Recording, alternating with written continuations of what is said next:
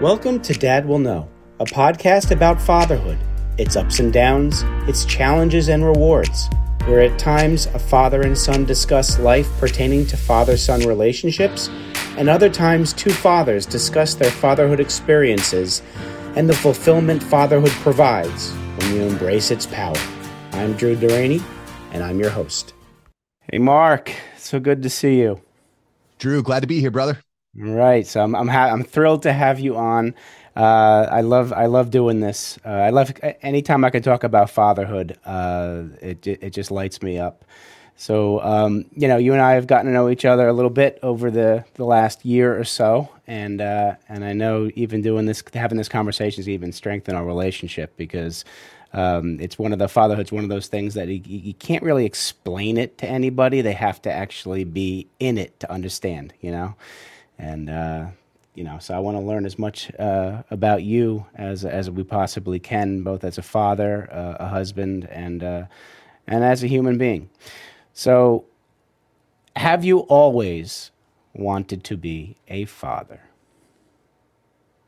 No. Okay. No, I wouldn't say that I always wanted to be a father. Like when I'm 20 years old playing Super Smash Brothers in a dark, dank, smoke-filled room. No, I wasn't necessarily considering what it'd be like to have an infant. Right.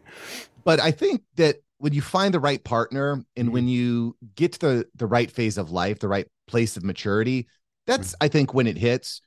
My wife and I have been together for 15 years. We've been married for just about 10, I think 8.5 now. Okay.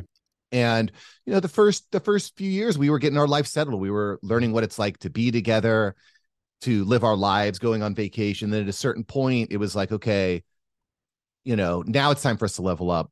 I heard Patrick Bet-David from Valuetainment talk about this the other day, in that there's a couple phases of life that just really require you to mature. Mm-hmm. And absolutely. The first of which is when you get married, you that single life, that all for me, you have to kind of kill that old self and move into your married self, right. Which is a big jump in maturity. And the same thing happens, I think, when you have kids. There's definitely things you can do to prepare and get yourself ready mentally and physically, but you won't actually take a step into that new self, into that new level of maturity until you've actually done it. Absolutely. So let's talk about that preparation piece. And the preparation piece really starts in the beginning of your relationship. A lot of couples discuss their philosophy on children, and some don't, believe it or not. And then when it comes to decision time, it causes some stress and angst. I'm wondering where you stand on that. When you first met your wife, how early in the relationship did the topic of children come up? Not early into the relationship. And quite frankly, Drew, I think that is a really important thing. It's something I learned later in life is, you should probably have the tough conversations before you get married. You should have the tough conversations, maybe even before you get serious. Right. Absolutely. Because there's different worldviews and whatnot that are fine when it's just you and another adult. But when you start injecting, hey, I need to teach my kids, I want my kids to be brought up in this religion or with this belief system or with this type of diet or this type of a daily routine. If you don't talk about that early, you might find yourself in for a big surprise, because we all have different experiences growing up. Right. And I think inevitably we all end up turning into some form of our parents. But I think that's an important conversation to have. My wife and I are fortunate enough that we have a very similar belief system. When we got together, she was a practicing Catholic. I'd say that she still is a practicing Catholic. So she would go to church. She would go to her Catholic church. She's 100% Polish. So she went to a church specifically that spoke Polish. Okay. So the challenge for me is I didn't get anything out of that. I don't speak Polish. And so I wouldn't go with her. And I wasn't real religious at that point in my life. Having kids though, and we talked about killing the old self and moving into a better, more mature version of yourself, right, kind of got me to this point where I was like, so I'm a dad now. I got these two kids who are starting to grow up in this world. How am I going to do this? And it kind of forced me to look within myself and kind of go back to my Christian roots. So while I'm not a Catholic, I'm on the Protestant side of things. Right. We're still on a similar trajectory. My wife and I, we just have slightly different ways of getting there. Right. And, I think at the end of the day, I was talking about this with some of the men in my men's group. We Mm-hmm. meet on Friday mornings. Yeah, like you just can't control everything. You just can't. And at a certain point, you just have to say, hey, my actions are going to speak louder than my words. Mm-hmm. If my kids are being influenced from other people in other places, you know, I'm going to try to prevent them being misled. Right. But at the same time, it's ultimately up to me. If they come home and I'm yelling and screaming all the time, it doesn't matter what religion I believe in or which worldview I have. If I'm just creating a toxic atmosphere, it doesn't matter. So I think looking within and saying, how can I project out the positivity? That's I think where I think it really starts as a father. Absolutely, absolutely. No, I agree with you. And you hit on some really important pieces because in the U.S. we have some topics that we're told are taboo. Don't talk about this. Don't talk about that, and that does rub off on relationships. We got money, sex, religion, politics, and what I've been talking to a lot of successful couples in relationships, they have the philosophy you have, where the earlier in the relationship those conversations are had, so there are no surprises later on. So I commend you for that. It's one of the things that some couples, and I'm curious with if there's research with divorced couples versus intact, happy, quote, happy couples, if there is a difference in how the communication was early in the relationship. And I'm sure you're going to find some eye-opening data if they did study that. You mentioned your two kids. I would love to hear about them. Tell me about your two kids. Yeah, so we've got two kids. My daughter is 6.5, and my son is 3.5. And it's a great experience having young kids. There's new challenges every day, every year. They're both in a public charter school now, Okay. where my wife teaches. We're down here in South Florida, Mm-hmm. and so education is a really important topic of discussion. I think, like you'd mentioned before, if you don't have these discussions before you have kids, you might find yourself into a surprise. Do you want to go private? Did she want to go public? Vice versa. What kind of school? So I think that's a big topic that's on our our minds right now, because Right. at the end of the day, when you have a 6-year-old and a 3-year-old, your primary role is to kind of keep them protected and safe. There's a lot of Absolutely. Yeah. there's a lot of dangers in the world, so I think that's our primary role at this phase of parenting, and we'll see what happens in the next one. Yeah, that's a very good point you make too, because we tend, as parents, we shelter our kids, and then we're that and try and definitely want to keep them safe. And then when they get to that age where they start to go to school outside the home, there are influences we can't control as parents, and to keep that open lines of communication with our kids and have them feel comfortable to discuss with us things that they hadn't learned before at home is very, very important. And yeah. So your oldest, your daughter. Tell me about your daughter and your relationship, because the relationships are different: father, daughter, and father, son. I'd love to hear it. Yeah, I mean, we have a really, tight relationship. We're kind of like best friends in a way, Right. although friends have different anyway. But we're like best friends. But we're very active. We love to play. She loves sports, soccer, baseball. She loves to swim. Very, very, very. We're a very active family. She's recently caught the entrepreneur bug, though, Wow. from dad. Uh-huh. A few months ago, she was trying to sell things. So she's trying all these different ideas. So Mhm. she was drawing pictures. People weren't buying those. She was coloring pictures, like printing out sheets and then coloring them. People wouldn't buy those. I remember a few weeks ago, I walked downstairs and she was making bracelets. I said, "What are you doing?" She's like, "Oh, I'm making bracelets. I'm going to try to sell them." I'm like, "That sounds great." Mhm. So she made about 5 or 6 bracelets, and we walked over to the park. We're close to a playground and to a park, and there were a bunch of people playing soccer. And I said, "Hey, why don't you go ask parents if they would like to buy bracelets?" And the first person she asked, she was terrified. It was really hard for her, but she broke through that. She asked. The person said no because her pitch sucked. Her pitch was like, "Do you want to buy a bracelet?" And, over time we worked on that. And so Sure. what started as, do you want to buy a bracelet? No. Okay, thanks. Ended up being, hey, would you like a bracelet? Yeah. All right, cool. I've got a couple. This one's $1, this one's $2, and this one's super special. It's $5. And eventually she started selling them. And it was like Mm, sale, sale, right. sale. And before you knew it, she had sold out of her inventory, and we had to go to the store and we had to buy more materials to make Mhm, more mhm. inventory. Right. And so it was really cool for her to see her kind of go through those challenges that every entrepreneur goes through. And that was kind of a cool experience. Oh, that's great. And you know what? The fact that the first person said no is probably, uh, I would think, a better learning experience than if the first person said yes. Yeah. What do you No, think I about agree. Well, I mean, because I think most people, when they start their entrepreneurial journey, they say, "Oh, I'm going to sell something to my mom and my dad," it? Right. especially Hmm. at that age.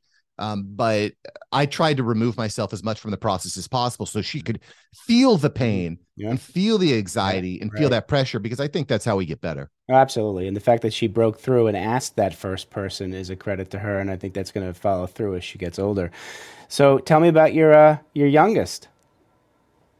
Yeah. So my son, he's 3.5, also very active kid. Hmm. Um, he's wild. He's got a lot of energy. Right. It's another thing I found out. This was a really tough thing back a few years ago when my daughter was little, during the pandemic, during the Hmm. lockdowns, or just there was a time period in Florida was pretty open for the most part, but there was a time period where everything was closed. Hmm. You couldn't go anywhere. We were just, I mean, I think for even a while, even the beaches were closed, if I'm not Right. mistaken. But Hmm. we were just stuck in our home.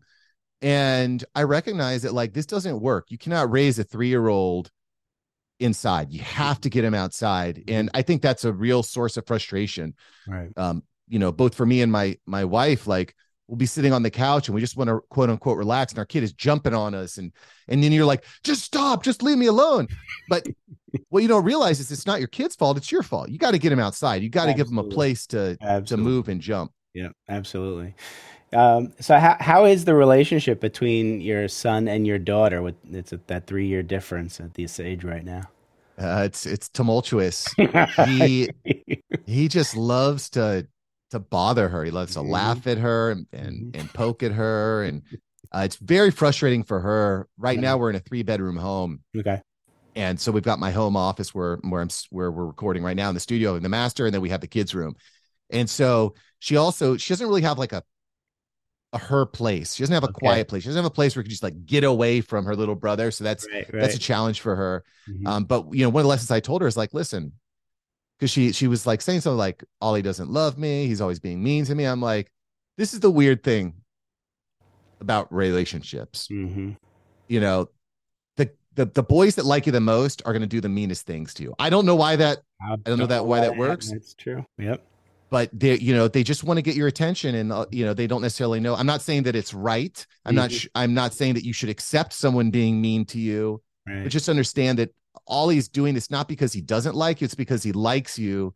He's just learning how to interact, and he wants to spend that time. And so she's like, that doesn't make any sense. I'm like, I know, that's just the way it is. I don't know what to Yep. tell you. Absolutely. And there'll be a phase two where he won't even pay any attention to her, and that will interest her too. Why isn't he paying attention to me? And she may think the same thing.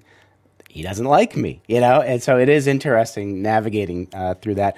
I remember when I have two boys and a girl, so my boys are the older two, and I remember they were a little younger than yours. I remember it was probably my middle guy Nick was probably about maybe it was 3 and 6, 3 and 5 because they're 2 years apart. I remember we were at the park and they were running around in the park, and some boy comes over and starts to talk to my oldest and said, "You want to go over here?" So he goes, and my younger guy, Nicholas, follows his brother Matthew, and that the other kid just stops and says, let's ditch him."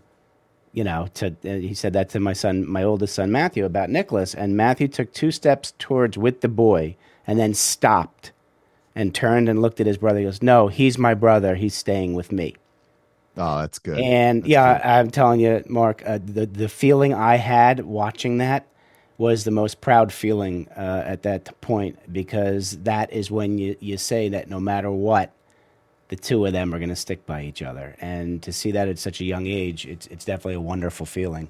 And you'll see stuff like that. And when push comes to shove, they'll come to each other's assistance. So it was certainly good to see. So, all right. So, with them at that young of an age, what's the biggest fatherhood challenge you've had thus far? Now, mind you, my kids are going to be, come March and April, 17, 19, and 21. So, I'm looking forward to hearing this response at 3.5 and 6.5.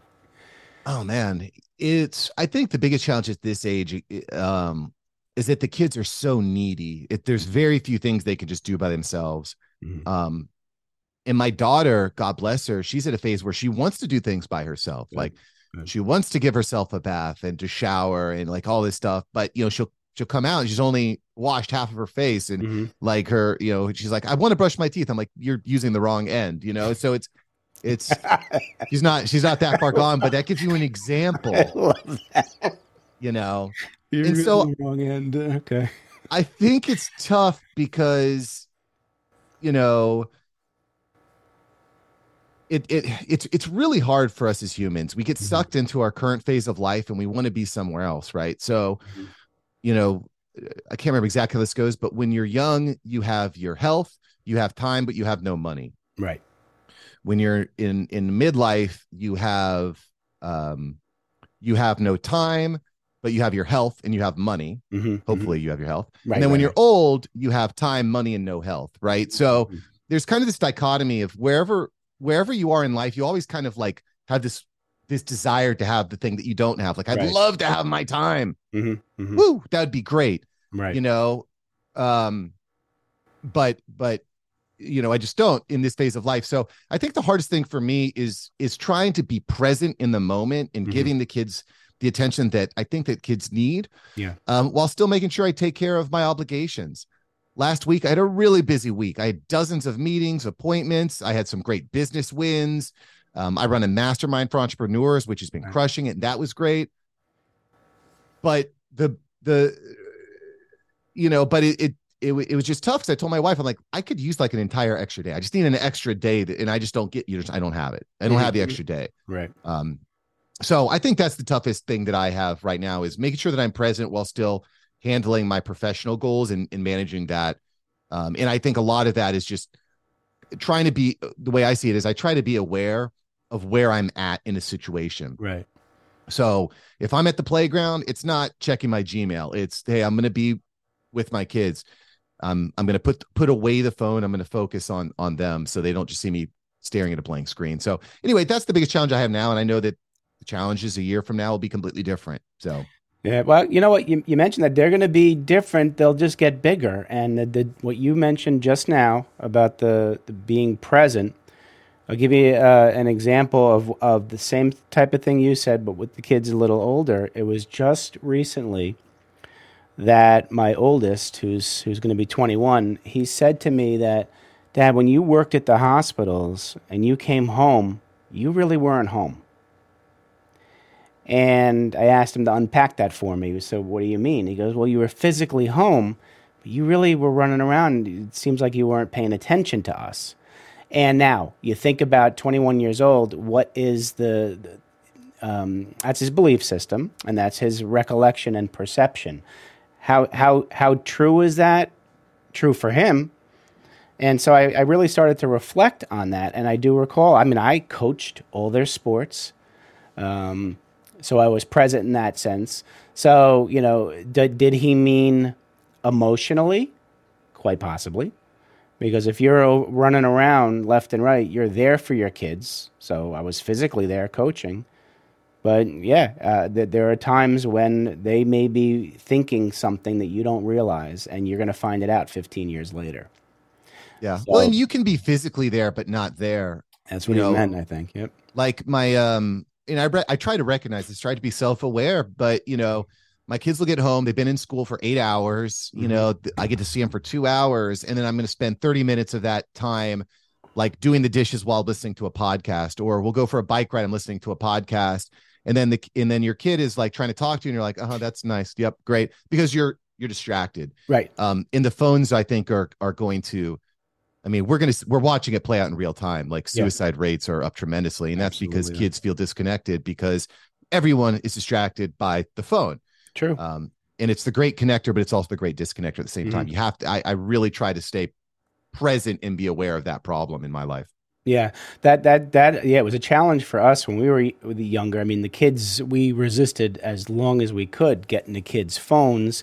Their first phones were those flip phones, and what was the challenge for us is we lived in a community where a lot of these kids were getting the iPhones at a younger and younger age, and then you have that peer pressure, where kids start comparing themselves to other kids, and then you meet that resistance as a parent. It's like, where's that balance? No, this is what we do versus, all right, well, maybe we'll just stretch it a little. And the time that I remember, the way we decided to get the kids those iPhones was when our daughter went, not really missing, but went missing. It's because one of the mothers, when she texted my now ex-wife, they both have the same first names, and it was a pretty funny story that the mother who texted my ex-wife, when she texted, she then thought that my wife responded. So she then responded to the response, and it was, "Can Emma come over?"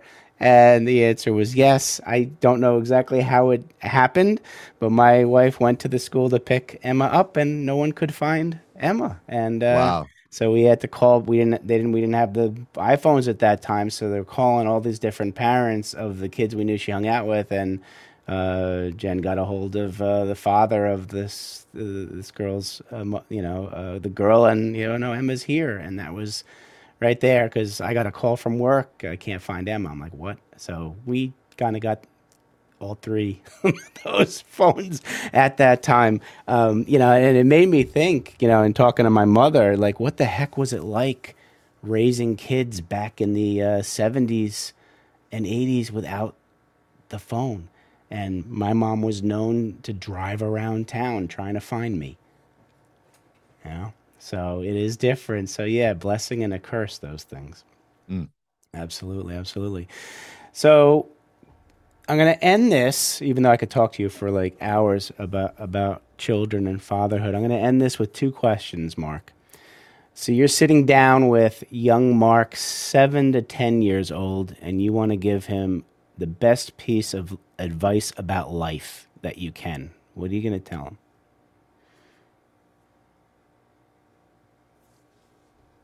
I think the best piece of advice I could give young Mark um, to is essentially the same advice I'd give myself and my entrepreneurial self. It's to make sure you surround yourself with the right people,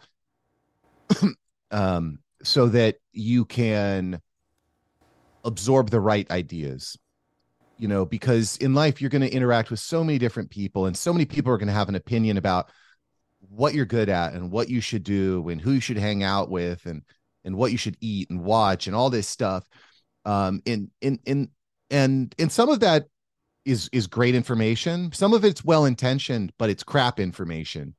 I remember growing up, I was a very good baseball player, and I had a year where I just had a coach who was just a real jerk. He was just a jerk. And that soured me for I never played baseball since that that coach. He killed it for me. And I think to myself, like, if where would I be if I would have said, what, screw that guy, he's not my type of people. Mm-hmm. I'm doing this for me. And so serendipity brought me to where I'm at today, and I'm happy Right. to be where I Of am. course. I think, though, it's important just to recognize that, not all advice is created equal. Mm-hmm. And the sooner you can kind of figure out who you are, the better. I think the best way to do that is being around the right type of people. That's great advice, Mark. All right, now put a different hat on. You're talking to young Mark, the embarking on his entrepreneurial career. What advice are you going to give young Mark about the business world? So again, pretty similar. Okay. Um, Good. I run a podcast agency, so I help business owners build status and sales with podcasts. Right. And I also run a mastermind community for entrepreneurs as well. Right. Right. So when I started, I just, I had an experience in the insurance world. I've been doing insurance for over, for, I don't know, a little over half a decade at that point. And I was like, this isn't for me. I want to try different things. And I kind of felt like I just wanted to invest all my time and energy just learning the hard way, Yeah. But I think that it's way more efficient if you can surround yourself with the right people. I could have leveled up, I think, way faster if I would have just taken $10,000 and invested it in community or invested it in a coach or consultant, someone that could have helped me level up faster, because I ended up taking, I think, a lot more time, and it cost me tens of thousands of dollars to learn the skills that I have. Right. So now this isn't a sell, at the flip side, there's a lot of crappy coaches out there. There's a lot of crappy communities where you can just light money on fire. And that's not what I'm saying. What I would say to Mark is, hey, find your tribe, find your crew, find the people, the small group of people, the small mentors that can really help you get to where you want to get, and just try to spend as much time as you can around them, whether that's in a free group or a paid group, or try to surround yourself with the right people. It's the same advice. Yeah. And you just hit on something too. It's very difficult to separate work and life, because I say we were sold a myth or a bill of goods about the work-life balance, because we are, you're talking about 24 hours sleep for some of it, and everything overlaps. Mark, people are going to want to get to know more of you as a person and professionally. So if people want to reach out to you and find you, how do we do it? You can find Mark Savant Media across every platform. So whatever platform you like, you can find me on Mark Savant Media. And if you'd like to hear more about me, hit me up. Hit me an email, mark@marksavantmedia.com. That's Mark with a K. It's the only way to do it. mark@marksavantmedia.com. All right. I certainly encourage the audience to reach out to Mark. You're going to learn something every time you talk with him. Mark, thanks so much for coming on, man. I'm so grateful that you're in my life and in my community, and building our relationship, my friend. Thank you so much. You too, Drew. Appreciate you. All right. Take care, everybody. Thanks so much for listening. If you enjoyed the episode, please subscribe and give us a review to help others find it. If you'd like to network with other fathers and share stories, please become a member of my Men's Supporting Men collaboration tribe by emailing me at drew@profitcompassion.com, expressing your interest, and I'll get in touch with you. Speak to you soon.